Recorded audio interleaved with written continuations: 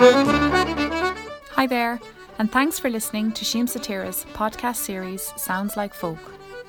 My name is Joanne Barry, and I am the Repertory Director with the National Folk Theatre at Sheem Satira. My involvement with Sheemsa began as a 9-year-old child, and I've been working with the company as a performer, teacher, and all-round folkie for the last 15 years. Despite the current restrictions, the creative impulse to swap our stories and engage with our audiences remains. I hope you enjoy this new way of Bohan Tíocht, or gathering together, allowing a window into Sheem Satira, which itself was born from a coming together of like-minded people, a place where ideas and stories are celebrated. Today I am delighted to chat to Little John Nee, a new friend and associate artist with Sheemsa. Little John is a writer and performer based in County Galway. His style of storytelling theatre with music has won him international recognition. He was elected to Éastána in recognition of his contribution to Irish culture in 2016. His most recent collaboration with Laura Sheehan, a filmic stage hybrid, Drone Bone Jetty, premiered at the Galway Theatre Festival this year. Enjoy the chat. Little John Nee is joining me from Galway, correct? That's correct, yeah, Tuam, County Galway. Great stuff. Killalunty, Tuam, County Galway. Oh, just to be right, yeah. Little John is just to get all your titles in. You're a writer, a performer, a storyteller, and a musician, and you are also part of Sheemsa's Associate Artist Program, which is wonderful. Yeah, I think you were one of the first, actually. And I remember when Roisin said that you were going to join, I was like, oh, this is a perfect marriage. You've always been on my radar as that kind of folk performer, if you know what I mean. Thank you. Yeah, but I'd love to go back, John, go back to kind of where all this artistry came from and where it all began for you. Yeah, well, I was born in Glasgow of Donegal parents. Okay. Both my parents were from Donegal, and the community was largely Donegal. Yes. You know, we'd be walking down the street and my mother would bump into a woman and he'd spend half an hour in the street talking about home. Okay. You know, yeah. And we live up the road, but home was always home, you know. Yeah. And in the summer we'd head home to Donegal, and the songs about home were all about Donegal as well, you know. So that was in our school in Glasgow as well. It was like I can remember the roll call, and like at least 50% of the roll call is Donegal, you know. Yeah. Donegal means there was a fella called O'Malley, and they weren't from Donegal. They were Irish ancestor, but they weren't Donegal, and it seemed really weird, you know. Where did you come from? Yeah. Exotic from another part of Ireland, you know. Yeah. So there was that, and so culturally that was, you know, like I went to Charlie Kelly's dancing classes when I was a young fella, which was another cultural phenomenon, you know. Like it was down in this place, we'd have to get 2 buses to get there, and it'd be a Sunday, and I think it was really an excuse for all of these Donegal, mostly women, mothers, bringing their kids so that they could stand and gossip, you know. And I'm talking about 5 and 6 year, you know, like that I was, you know. And there was these wee Glasgow boys, you know. The girls seemed to take more to it, but the boys, you know, were street boys. Everybody was in the streets in those days, kind of thing, you know. That was so like these wee Glasgow street boys doing Irish dancing, and we didn't want to be doing any dancing, you know. So we used to go into the toilets and eat soap, so we wouldn't have to do it. And I just thinking about this because I knew I was doing the podcast with you. I think one of the most influential pieces with me, like I love storytelling. That's why I love folk, because story is so much part. It is integral. It's what folk is. You know, it is, and how that humor and pathos and all those things are captured in it. You know, and there was a song my father sung called Daft Sandy, and it was by a music hall performer called Will Fife, who was, as the name suggests, Scottish, you know. But my father had got the record with his brother in an old 78 back in Donegal. That's where he'd learnt it, in Donegal. and it was one of those story recitations. It was humorous and it was pointing at all these things, And I think that was one of the most profound experiences in my life. I look back at that, I think, well, that's basically still what I'm doing. Yeah. I remember the magic of hearing my father doing it. Yeah. And that sort of, that kind of, rhythm and stuff that stays with you, from when you're a child. Oh, that's good. Yeah, and I mean, subsequently I found a recording of it and gave that to my father before he died, and it's very different, And the way I remember it better is my father's inflections. Yes. I don't know what he could have gotten from his brother George used to do it as well. My uncle George was a local singer. He didn't sing professionally, but he would always be asked to sing, and he'd have a great selection of songs. Lovely. And stories. Yeah. And was it always going to be this for you? I mean, when you were growing up and listening to all this cultural, both in Scotland and Ireland, I suppose there's so much, it's so rich. Was that always going to be the path? Yeah, I didn't know there was any path at the time. I was going to grow up, I was going to go and fight in a war and become a hero and then get married. That's my earliest memories, going to get married and then come back to Donegal and build a house in the field opposite my Auntie Minnie's. Okay. And happily ever after. What a lovely tale. Animals, and so that was the main plan. Yeah. But it was the 60s, and I was in Glasgow, so you had the Beatles, you had all these other cultural influences as well. And I took, I remember the first songs I started writing, I was 6 and 7. Well, before that, obviously, because I think most little kids will write songs off the top of their heads. Absolutely.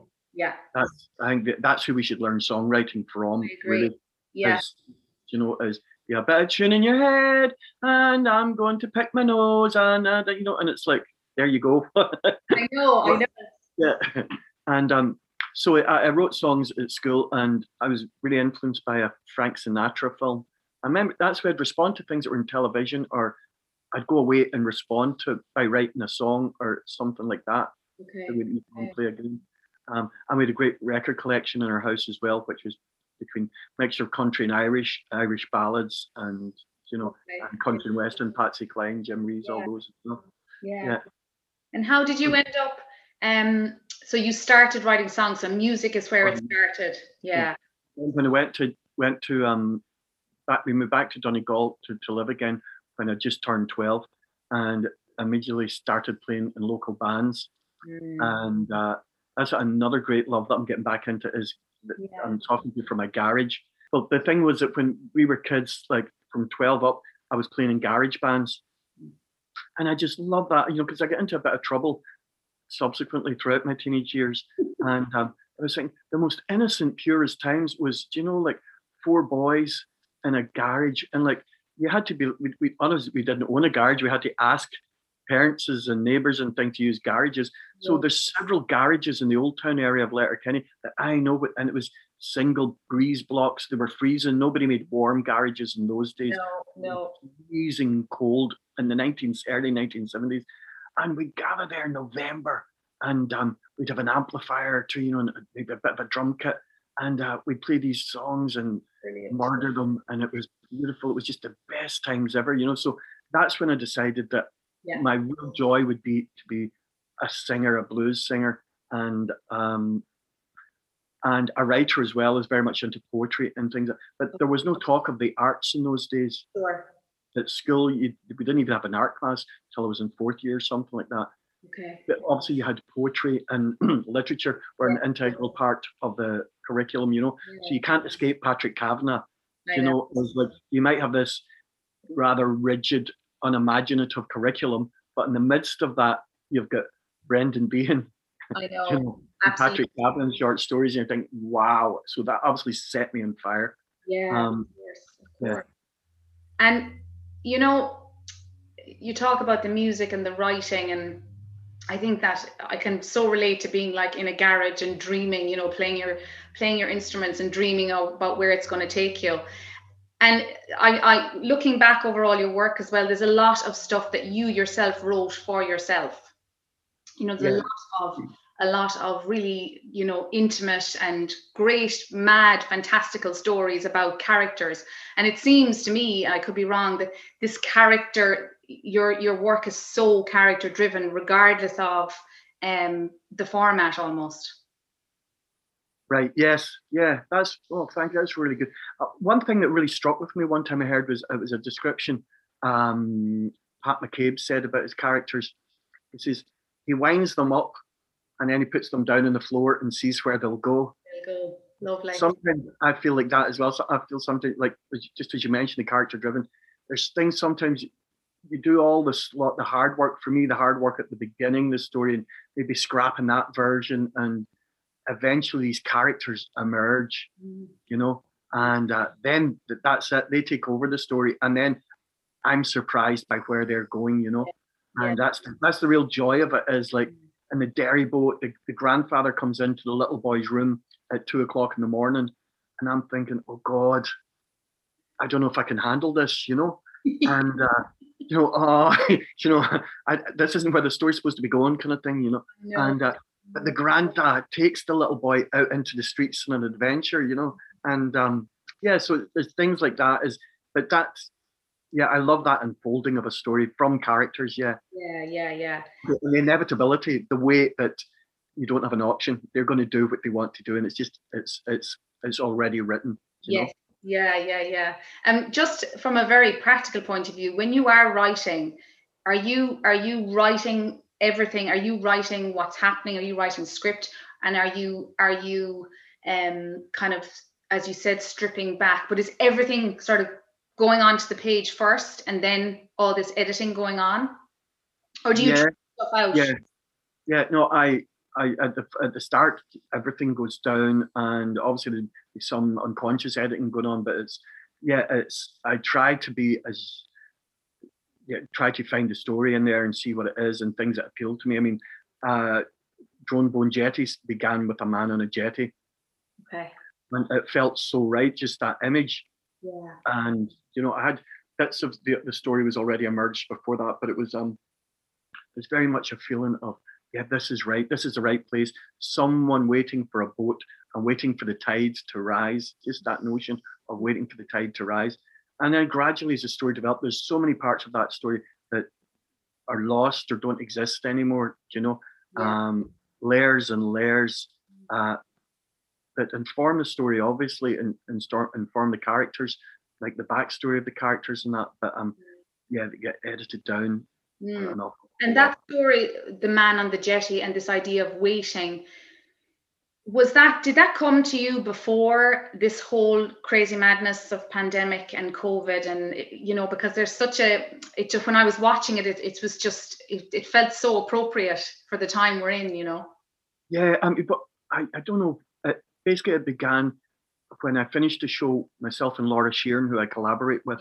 One of the great joys of my life has been able to collaborate with Laura every now and then. So in 2017, we'd done a show, Radio Rosario. They had a very short run at running the McLally Theatre in Druid, and it was in Dublin Theatre Festival at Axis Ballymun. Okay. And just that world, it was set in the future. So that futuristic world was a really interesting place to inhabit. Yeah. And so when that finished, I thought, it'd be lovely to do a trilogy. And so the trilogy began, and one of the titles was going to be All the Small Oceans, which I think I'll reclaim that title for another project I'm doing, but it was called All the Small Ocean. It was going to be about that thing about being at the edge of the ocean and seeing the connectedness of everything, you know. And then the partner piece was going to be called Loving. And Loving was going to be an urban version of, you know, of the future, and about artists as well, beyond about artists being commodified and the commodification of art in general. And that was going to be, you know, the value of art, you know. And then the two became one. But we get turned down for funding, as is the way, you know, like we all experience that. So get turned down for funding, and when you get turned down for funding, you can't reapply. You know, so it makes it more. It gets more difficult. But the show wouldn't go away. You know, and then fortunately, Galway County Council commissioned me to write the script. Brilliant. And so it evolved over a lot of time. So that's years, isn't it? And it became my pet. I knew that I had to make it, but I didn't know how I was going to make it. And I turned out then I was going to make it into a radio play, because I just had to manifest it in some form to be free from it, in a sense. Yeah, absolutely. And, to allow me to move on. And then I let Laura hear it, because I thought she could do some music in the radio play, maybe, to help me collaborate in some way. And she says, no, we have to make a stage play. And it was at that point that I was also doing a residency this year with on Green and Theatre and Town Hall Galway. And so I incorporated it into that programme. And then CIMSA came along, and with this associate artist scheme, I allowed myself and Laura to begin work in the latter half of last year. Yeah, because Laura is also on our associate artist programme as well, doing work with yourself and other work. Do you prefer to collaborate, John, or like have you always collaborated with other artists, or do you like to make work on your own? I like to be always kind of working, so I really enjoy the process of being on my own creating. Yes. But I love collaborating as well. I think there comes a point when it's just really nice to collaborate on a project, And for myself, just when you were talking about how when my shows, a lot of my shows are solo shows and that, I think that came about from around Leaving Cert. The band that I was playing in, they all stopped playing because they had to do their Leaving Cert. Okay. For me, I was a year younger, something. For me, there was no choice. I wasn't going to go that career path anyway. I just didn't know how I was going to do it. But so there became that sense of, when the band breaks up or when the band does something, you're on your own again. So there was that element of having to generate your own work, and inspired by poets like Linton Kwesi Johnson and John Cooper Clarke, performance poets like this. Later it was Eamon Kelly. The power of entertainment and creativity and vision that they could conjure up really inspired me. So that's one thing about working alone, that I find that there's a collaboration is always involved, even if it's myself. Even I was just remembering the last time I came to CIMSA, it was with a show called Small Halls and Potholes, which is basically me driving around the country with all my instruments, and I tell a kind of kaleidoscope of stories, And I remember and I just love being with the techies. So there's always that collaboration. You arrive, and we had hired, sorry, I can't remember his name, but we hired in a sound guy for the day, and he's telling me, oh, why don't you try it like that? So you're getting the creativity. I love, that really inspires me, is the creativity of the technical staff of theatres. Yes. That's a collaboration from the start, from the minute you arrive in, and also you can see that you're collaborating with the front of house staff and with everyone in the venue, Yeah. But as you say, with other artists, I particularly like working with Laura Sheeran. And then there's a few musicians in Donegal that I've been collaborating with over the years, and it is really rich as well. It's and you don't know, somebody thinks about 10 years that you've been working together. I know. And another connection with Tralee is Johnny Patterson. But I remember hearing the connection that Johnny Patterson is actually buried in Tralee. Is that correct? Yeah. Yeah. We started the Johnny Patterson. The first show was in Carlow, in the George Bernard Shaw Theatre, and then we started the national tour. Started in Tralee.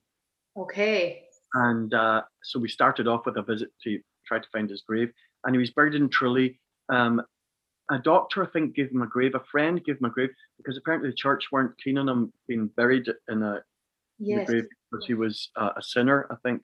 Yeah, that's right. I remember reading about him, and I think it's a really old graveyard as well, sort of over on the manor side of town, we'll call it.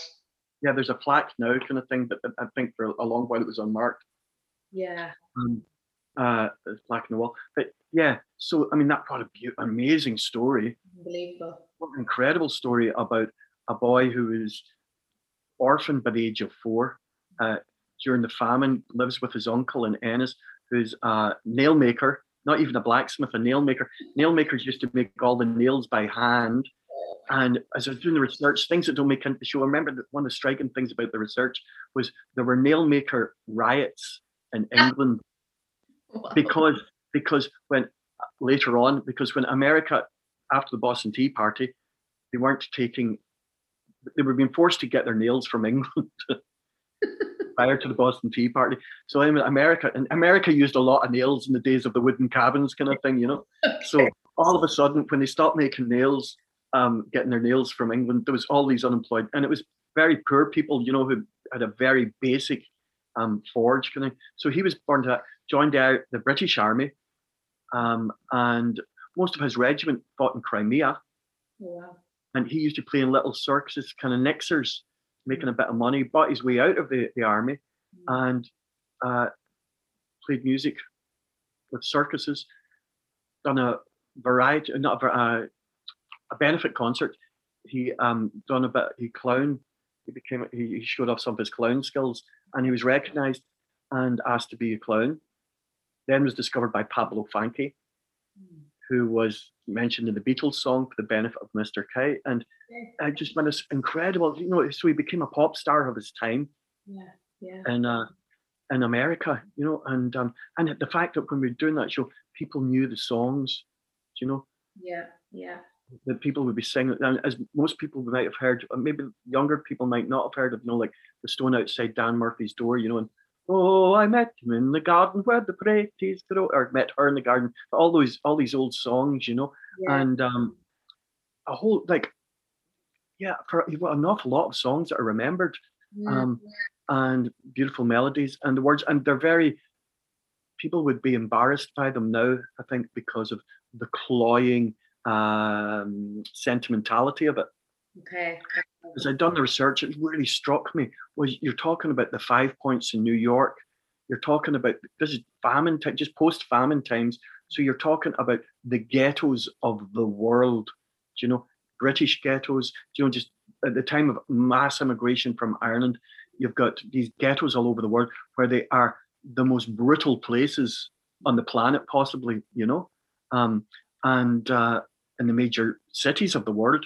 And in the midst of this, you've got these songs, and it became really obvious that might be the only tenderness in their life might exist in these songs. So that's why you've got some big 6-foot fella with hands like shovels who'd tear the head off you, crying at a sentimental song about, you know, goodbye, Johnny dear, and when you're far away, don't forget your dear old mother who's far across the sea, you know, and you know, like so amazing. Yeah. So amazing as an image, you know, just such a contrast. And then he was killed in Tralee, at the circus in Tralee, where he was famous for he had a costume with a crown and a harp on it. And then there's a story that he had 2 flags, one with a crown and one with a harp. But so different versions of the story, obviously. But I mean, apparently, and there was lots of faction fights, and it was the time of Home Rule was being introduced. It was being the notion of Home Rule was coming up, and so there was great tension in the country. And he sung a song about do your best for one another, which is kind of peace song. And a fight broke out, and allegedly he was hit by an iron bar and brought to the hospital where he died, you know. Because you've been making work for a while, have you had a moment that's challenged you, we'll say, the most over all the years, where you've thought, okay, this is a kind of a fork in the road, or this is pivotal, you know? Right. Challenging. This show was pretty challenging, the Trombone Jetty. You know, that point where we thought we'd make a theatre show. Yeah. And we began to, you know, like I had the script, and we began to adapt the script, and we began to rehearse in this garage where I am now. When I say we began to rehearse, we had the laptop set up with Laura facing the stage, talking to me as I stood on the stage. And I had to do all the technical aspects as well, so you get no stage match. So that was quite frustrating at the start. Yes. And then we found out is that actually you're not going to be able to play to any. The theatres won't be opening after Christmas. We find out like, you're not going to be in a theatre with a full audience. So you think, okay, we might get in with 50 people and we'll live stream it as well. Yeah. And then you find out, no, you won't be playing to any people at all. The theatres won't be open. So that's when we got, so just all the changes of what are we making here? Yeah. And I think that comes across in it. What is it? What is this that we have made? And basically it comes because we didn't really know what we were making at the time. All we knew was we had to tell this story. Yes. And we were very determined about that. But it was really a struggle to do it in lockdown. Yeah. You know, with minimal resources and minimal people around, you know, and not being allowed to travel. Just you know, we got a window that we're allowed to film in Connemara for a week.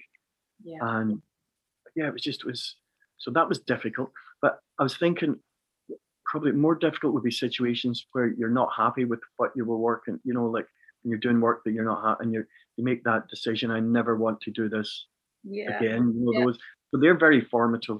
And I was in England during Brexit working, and I found that difficult because of the antagonism towards Europeans. And it reminded me of when I went to London when I was 17, working at building sites, and that same animosity towards the Irish, you know, that was in the 1970s. You know, although there was a lot of warmth and welcome, and felt very safe and secure, and generosity, and all the beauty of the English people and the freedom of being there. But at the same time, that thing in the air, that you know, that Brexit that was there in the 60s, 70s was always there. You know, it was always that horrible thing, and it exists in every country, I know. Yeah, of course. Yeah, absolutely. I'd love to just talk, just to kind of round up the Drone Bone Jetty project and your work with Seamsa and this pandemic. Has there been positives from this pause? You know, I call it the pandemic pause, you know, where we've all had to kind of stop and say, okay, what am I going to do next? Because for me, we were just chatting at the start, Drone Bone Jetty is, even though it's a film piece and it came out of, it kind of has done a circle. It came from a theatre piece into a film piece. But for me, it's very theatrical. But has the pause offered you, as an artist, I suppose, and as a writer, and as obviously a thinker and someone who uses their imagination so much to create work, has it offered you positives over the last year and a bit? So many positives, in the sense as helped empower my independence. Think, okay, what can you do when you're in your garage? How can you make stuff, and how can you connect with people? So I've refined some skills in that area, you know. And I've done a radio play this year as well, you know. So there's a lot. Like, I worked pretty much through the pandemic, and that. But as part of the overall narrative of the year, as you know, I'm doing another show that'll be featured, and I think I'll call that All the Small Ocean, because it's about the Atlantic seaboard as well. And because I was knew I was doing this, I kind of thought of situations about when I used to ramble around busking and Charlie Chaplin and do street shows, and I wanted to be a clown, and I was a clown, but I'd end up in Milltown Malbay. Yeah, playing music. The music, and I was just thinking that's what I loved about the folk aspect of it, was that there might be some famous session would be in, and the place would be packed out in Milltown, and then you'd end up in this little pub in the corner. There'd be nobody in it, you know. Yeah. And next thing, somebody'd come in and they'd start playing, and another person, and then before you knew it, you knew that you were at the most sublime session in the world, and there might only be 7 people listening to it. Yeah. And you knew, and you know, and you might later find out that it was a very famous musicians were playing. But at the time, all you knew, oh, that's Dave. You know, that's Dave. He plays. He's a great piper, isn't he? You know. You know, and you find out later. All right, okay, you know. But they might not be, and it might be one of the greatest pipers in the world. And along with that, there's a child on a fiddle. You know. Or a Baron, yeah, and it's still that it has a sublime moment, and you know that's passing. You know that it's like Zen, it's like haiku. It happened. Only 5 people. There's a tree in the forest. We saw it happen. We know that this was the best session, and then you know the word might get out, and half an hour later, there's 50 people in that pub, and it's rare. It's on fire, but it's still not as sublime as it was. Half an hour before. So what I've learned is that air in the room thing we were talking about. I'm just dying. I mean, I did do a little tour last year in the Errigal Arts Festival. I got out to do an open air tour. So, the beauty of being in it with an audience, of looking in people's eyes, of hearing them laugh, and they're only 10 feet away, or 5 feet away, and feeling the audience. Yeah. You feel the audience, you feel the ebbs and flows, and you feel them engaging with a story. Yeah. And this story now is, Eamon Kelly's going to be a big part of it. I don't know if that'll be visible at all, if people even notice that. Yes. Because he's a big part of my stories anyway. I love about him as well. It's like, traditionally, I wouldn't be big into Finn McCool stories or Greek myths or anything. I love stories about buying butter.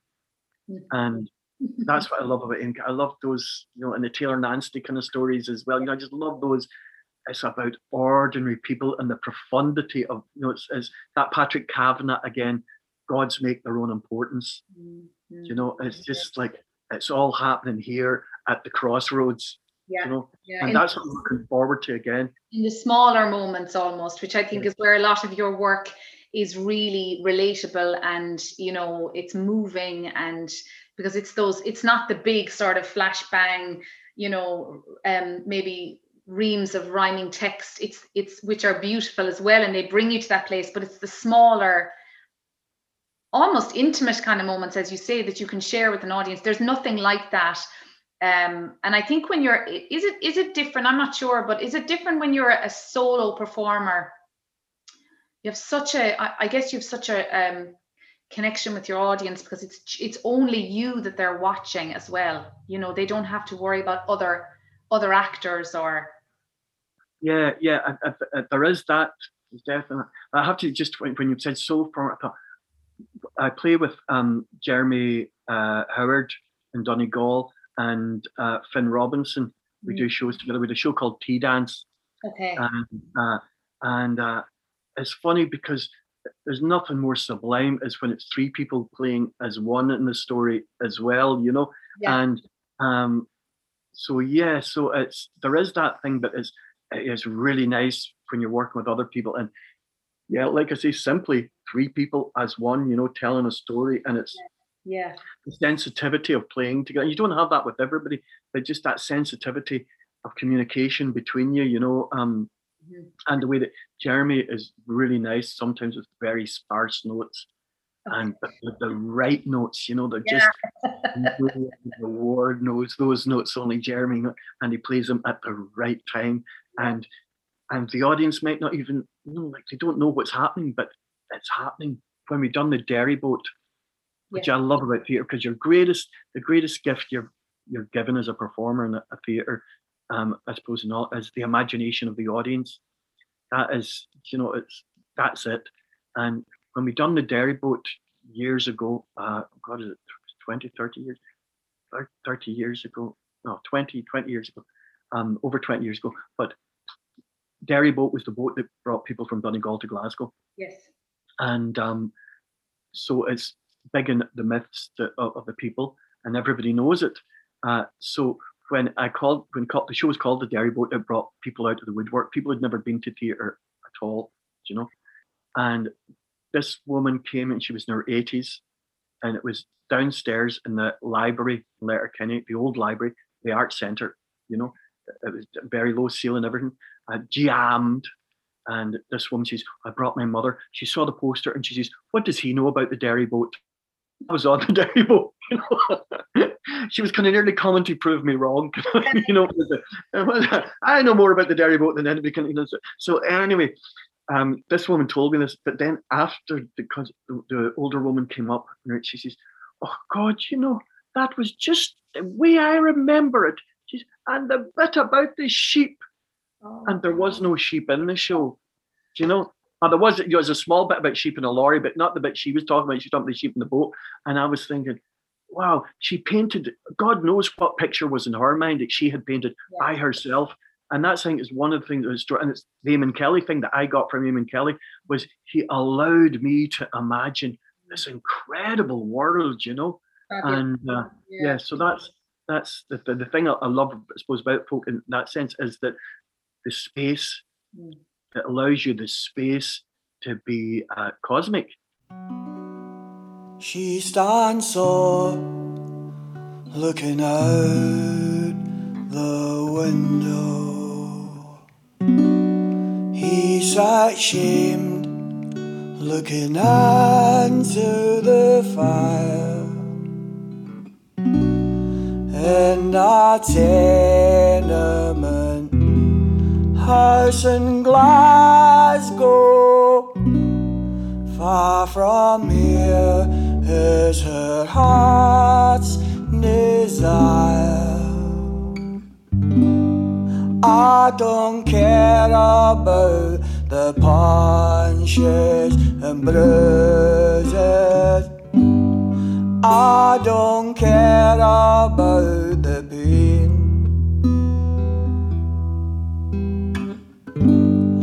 I don't care about the greyhounds and horses.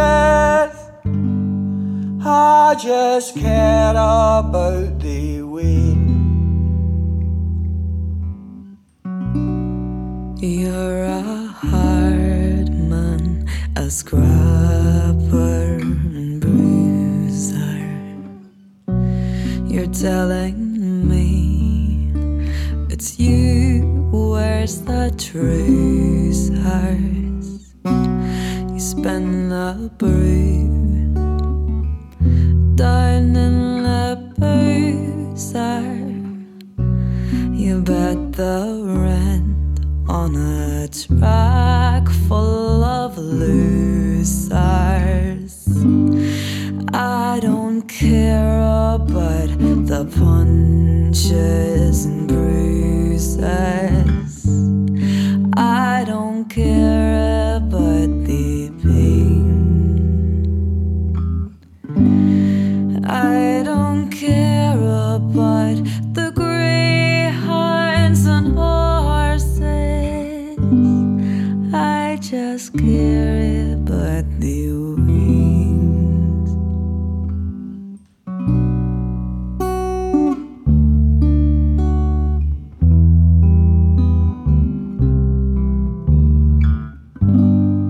Oh, Mayo, we're often hungry. There's no one here to interfere. Virgin Mary, my babies, hear my prayer, hear my prayer, hear my prayer. Poison has beer. That song recorded with the Highly Strung Orchestra, Caledonia Highly Strung Orchestra, which is the people that I've mentioned, Jeremy and Finn, Yes. and also an amazing musician, Orla Gilchrist as well. And Orla sings in this track. So that was another pivotal moment, the making of the first album when it was in my later years. But that's what I wanted to do when I was 17. When I came back from London, I wanted to do poetry in the street because I seen people doing robotics and mime on Covent Garden. So I thought maybe I can do my poems on the street. I've been doing them in alternative cabaret in England. Yeah. I didn't have any idea. So I went to Dame Street and started busking. The traffic everywhere. It was the stupidest place anyone ever busked. Nobody would stop. There wasn't room for people. It was just absurd. And then this little traveller girl stopped, and she was maybe about 10, and she stopped and listened to me, and she put tuppence into my hat when I finished, and then she listened to the next one, and every time I'd finish one, she'd put more money in the hat, just coppers, But I had somebody to perform for, and she was listening. I was doing beat poetry. I don't know what she heard. I was talking about beatniks up trees and things like that, but she was engaged, and she stayed, and she was present. Wow. And so while she held me in that, I was content. A woman who was a street trader came up and says, "Listen, you're stupid busking doing it there. go up to Henry Street. This is before Grafton Street was even pedestrian. Okay. I went up to Henry Street and I got a huge crowd. And that began my whole street performance career, which led to Children's Day, which led to lots of things. But it all was based on that one little girl stopped, you know, that one little traveller girl. And there was one guy, the person who gave me encouragement over the years, there's people like Bruce Shields, who used to come to Donegal. He'd always be encouraging. And there's a guy, David Rappaport, who I don't know if it's appropriate to mention him here if there's time to it, but he's a little person. He was the leader of the Time Bandits, you know, the Time Bandits. Oh, yeah. The 7 little guys. And he was the leader. And he was an amazing performer in London. He'd play 100,000 people at CND rallies, you know, like he'd MC them. Incredible performer, mind-blowing. And at the local alternative cabaret in Dalston Junction, I'd done my poetry with a white face and a costume. And he came up to me twice and he says, "That was really amazing." He says, "Please keep doing it." And then he came back and he said it again. He says, "What you're doing is very special. Please keep doing it."